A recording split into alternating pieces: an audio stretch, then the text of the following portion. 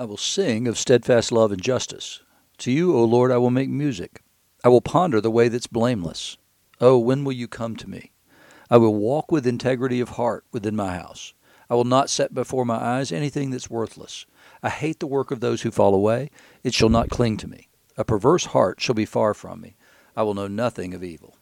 Those are the first 4 verses of Psalm 101, which along with Psalm 109 are the Psalms appointed for today, Wednesday, June the 1st, 2022.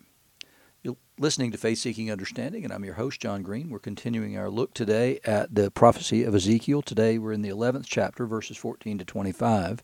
Also in the Gospel according to Luke, chapter 10, verses 17 to 24, and then in the Epistle to the Hebrews, chapter 7, verses 1 through 17. So Ezekiel, remember, had been prophesying destruction to Jerusalem, prophesying destruction and punishment to be brought on the houses both of Israel, the northern kingdom, after the kingship of Solomon. Remember, the kingdom was divided into 2 parts. 10 tribes up in the north and 2 tribes in the south. And so the judgment is against both groups. And it's odd in some ways because you can look and say, well, those are the lost tribes. They don't exist anymore. Well, they did, and they do, and they exist in God's eyes. He knows who these people are, whether they even recognize it themselves. So in this prophecy, what we're going to see is this is a judgment now.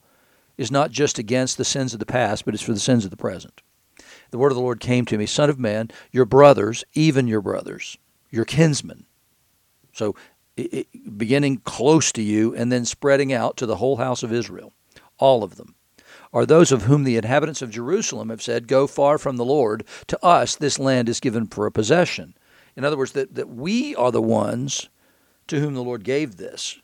And the proof is, well, we're here and you're not.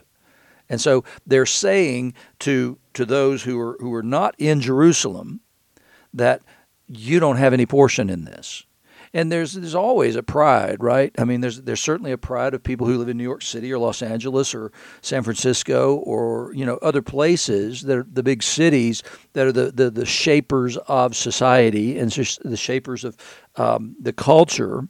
There's a pride that frequently comes with that sees themselves as the benighted, the anointed ones. And here that's judged and it's brought low because what they've done is they've looked down on their brothers. They've looked down on those who are not in Jerusalem. And it's the same attitude that you see in Jesus' day, frankly. They have no respect for anybody from Galilee. They don't see them as the same sort of people. They see themselves as the keepers of the flame, the ones who stand above the others, simply because they're in Jerusalem. They're in the capital. And so that's what he's saying is that they look down on everybody else. Therefore, say, thus says the Lord God, though I remove them, the brothers, far off among the nations, and though I scattered them among the countries, yet I have been a sanctuary to them for a while in the countries where they've gone. So even though they're not there where you are, I'm still with them in the same way that I'm with you, no less. Therefore say, thus says the Lord God, I'll gather you from among the peoples and assemble you out of the countries where you've been scattered, and I will give you the land of Israel. So these people who think themselves to be the possessors of the land and the unique inheritors of all things, and those who stand above all the others, are getting ready to learn a lesson. And that is, you're going into exile and I'm bringing these back. And he says it again and again and again, that he's going to bring people from the east and the west and the north and the south and bring them back to the land. But first he's got to throw out those who are there because of their sins. So he's not saying that you're better. He's not saying you're worse. He's saying that you are definitely not the inheritor simply because you have possession of something. No, because it's his to give and his to take away. He says, therefore say, so to the ones who are out of the land, he says, I will gather you. And when they come here, they'll remove from it all its detestable things and its abominations. So you've made a mess of it. They're going to come and restore it. And I will give them one heart and a new spirit I will put within them. I'll remove the heart of stone from their flesh, and I'll give them a heart of flesh. But they may walk in my statutes and keep my rules and obey them. They'll be a different people. I'm going to give them a heart of flesh, and I'll put my spirit within them so that they'll keep my statutes and my rules and obey them, and they'll be my people, and I'll be their God. So he hasn't forgotten them simply because they're not in the land. No, God remembers them. He knows them because they are his people, but he wants them to truly be his people. And the only way you can truly be his people is if he is your God and you're obedient and walk in his ways. But as for those whose heart goes after their detestable things and their abominations, I'll bring their deeds on their own heads, declares the Lord God. So that's who he's talking about, is the people who are in Jerusalem now, who are so proud, but who have set the Lord as nothing in their eyes. Then the cherubim lifted up their wings, and the wheels beside them, and the glory of the Lord of Israel was over them. And the glory of the Lord went up from the midst of the city, Jerusalem, and stood on the mountain. It's on the east of the city. And the Spirit lifted me up and brought me in the vision by the Spirit of God into Chaldea, where the exiles are. Then the vision that I had seen went up from me, and I told the exiles all the things that the Lord had shown me. In other words, the Lord closed out that vision and that promise to these exiles to bring them back for the places where they're scattered and come back and rebuild Jerusalem and rebuild the nation in order that he might be worshipped and he might have the preeminence which he didn't have in this day. And it's so often the case. The pride of man becomes the neglect of God or the denial of God and the worship of other things. And it's easy to tell what we worship because it's just, what do we give our time and attention to? What is it we value? And it's typically pretty easy to see what our values are. Just look at the way we spend our time and our treasure. That's the best way to find out what's the most important thing in somebody's life. In the gospel, remember Jesus had sent out the 72 in yesterday's reading, and they had come back rejoicing, saying, Lord, even the demons are subject to us in your name. And he said to them, I saw Satan fall like lightning from the sky. He is just rejoicing over the work that these have done, that the demons have responded to him, and they've submitted themselves to the disciples in the name of Jesus. And so Jesus says, I saw Satan fall like lightning from heaven. And behold, I've given you authority to tread on serpents and scorpions and over all the power of the enemy, and nothing shall hurt you.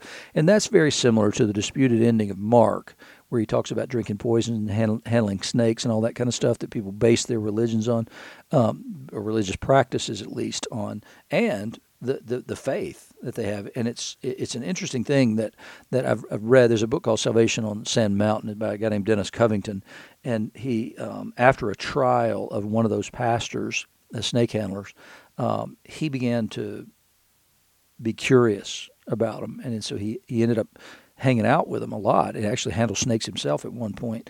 Got caught up in the sort of the ecstatic part of this, but if you read it, there's a great pride among that community that they are more real Christians than we are if we don't handle snakes, because they're willing to take up these things, and they believe God in ways that we don't believe God.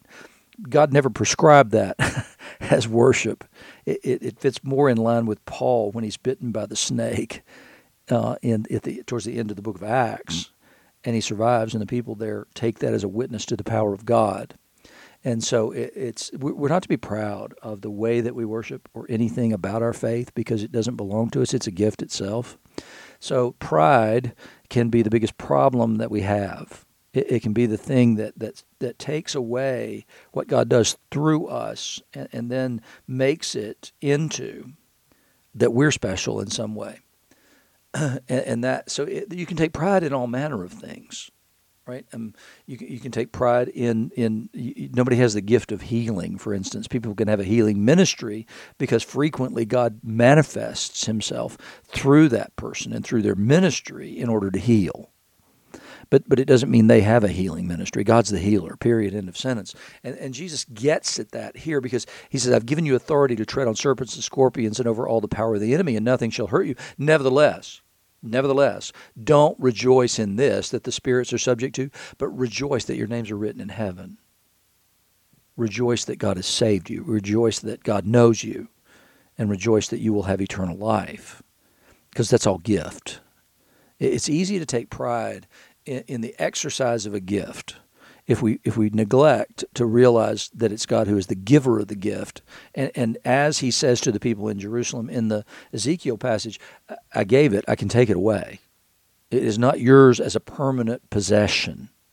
I watched a man that I respected sin, go outside counsel that was given to him by godly people, and sin, not in an egregious way, but he refused to accept the discipline and the admonition and the counsel of the church.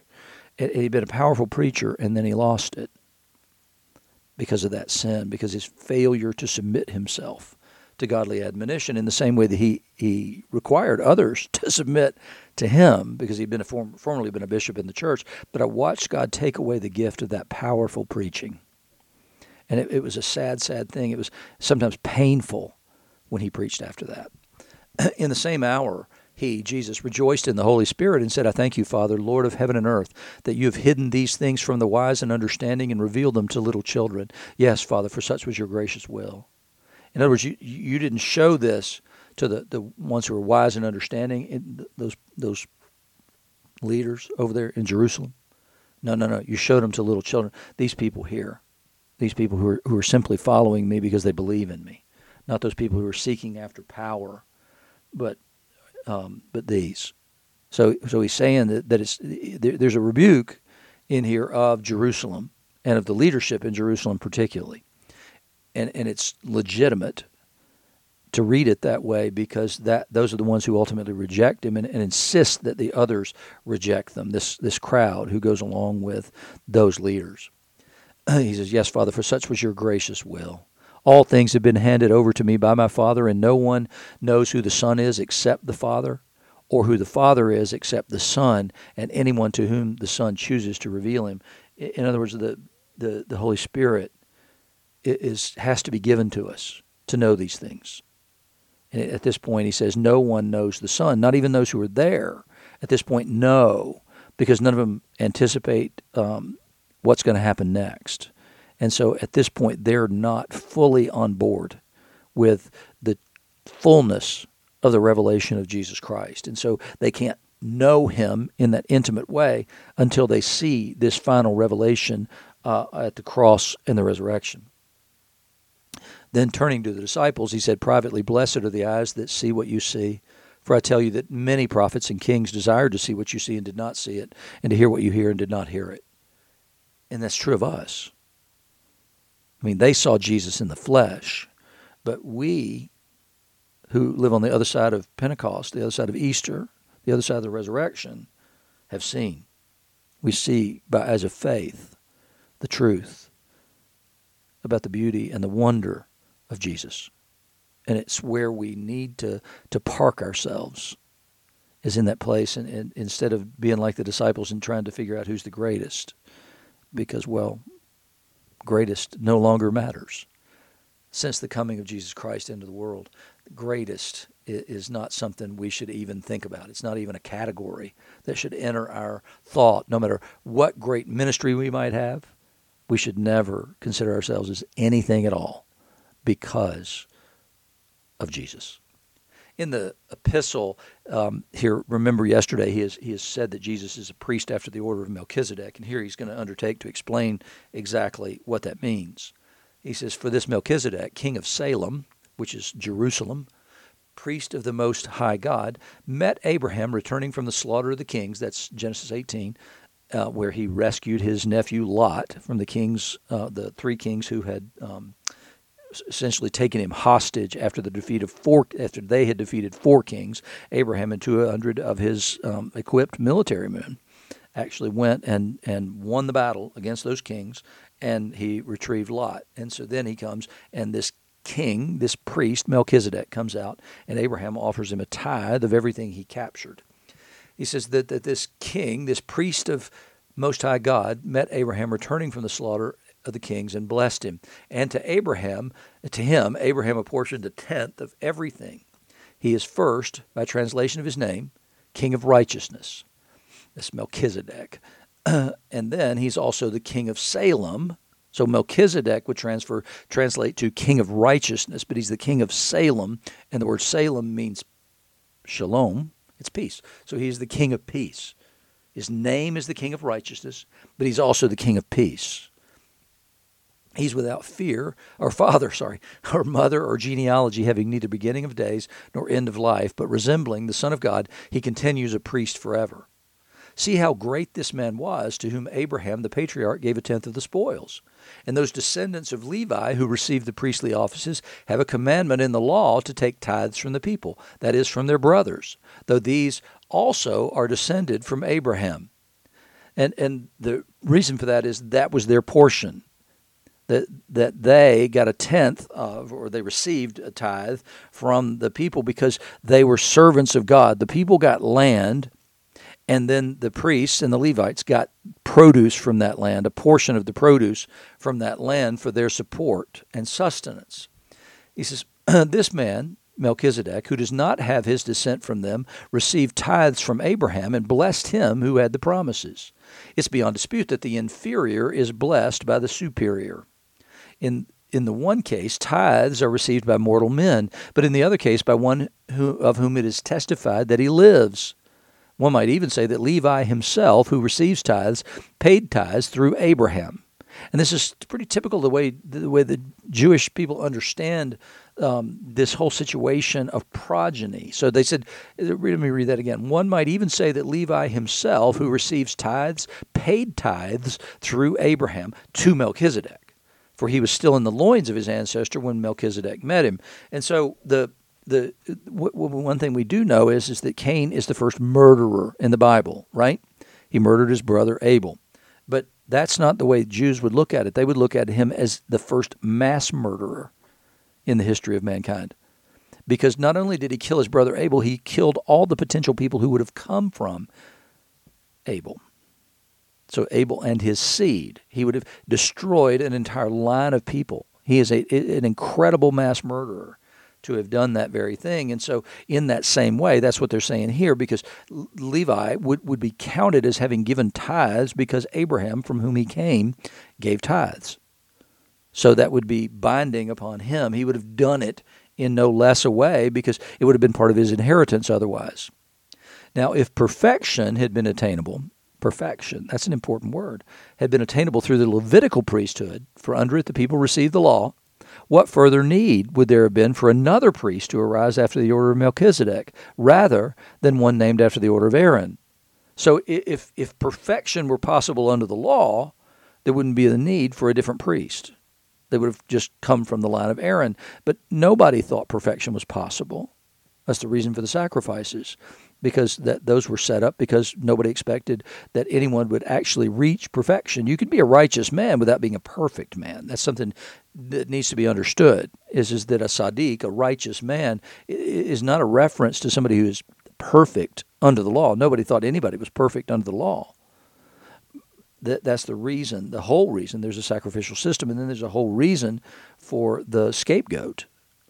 Is because sin's known and unknown. The things we don't even recognize as sin, but we know intuitively that we sin, whether we say we do or not. There are things that we know that we've done that we're not even sort of aware of that are sinful.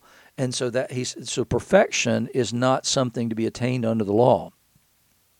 There's only one who is perfect. There's one perfect being in the universe, and that's God himself. So he says there's got to be a different priesthood that can be the priest over the perfection, that can bring about perfection through his priesthood. For when there's a change in the priesthood, there's necessarily a change in the law as well. For the one of whom these things are spoken belonged to another tribe, from which no one has ever served at the altar. He's speaking of both Jesus and Melchizedek. For it's evident that our Lord was descended from Judah. In connection with that tribe, Moses said nothing about priests. So he's a priest, but he's got to be of a different order of priests, because the priesthood over Israel is a Levitical order, and Jesus is not in the tribe of Levi. He's in the tribe of Judah. This becomes even more evident, he says, when another priest arises in the likeness of Melchizedek, who has become a priest not on the basis of a legal requirement concerning bodily descent, but by the power of an indestructible life. he's making a lot of Melchizedek here. It's a difficult argument to sustain and to understand even today. But he's saying that Jesus is different from the Levitical priesthood. And so the only thing that he can compare him to is this other priest, the only one God's people ever recognized as a true priest of the Most High God. For it's witnessed of him, you're a priest forever after the order of Melchizedek. And that comes from Psalm 110. And it is an odd reference to suddenly find out of the middle of nowhere. But it's clearly referring to a messianic king in that context.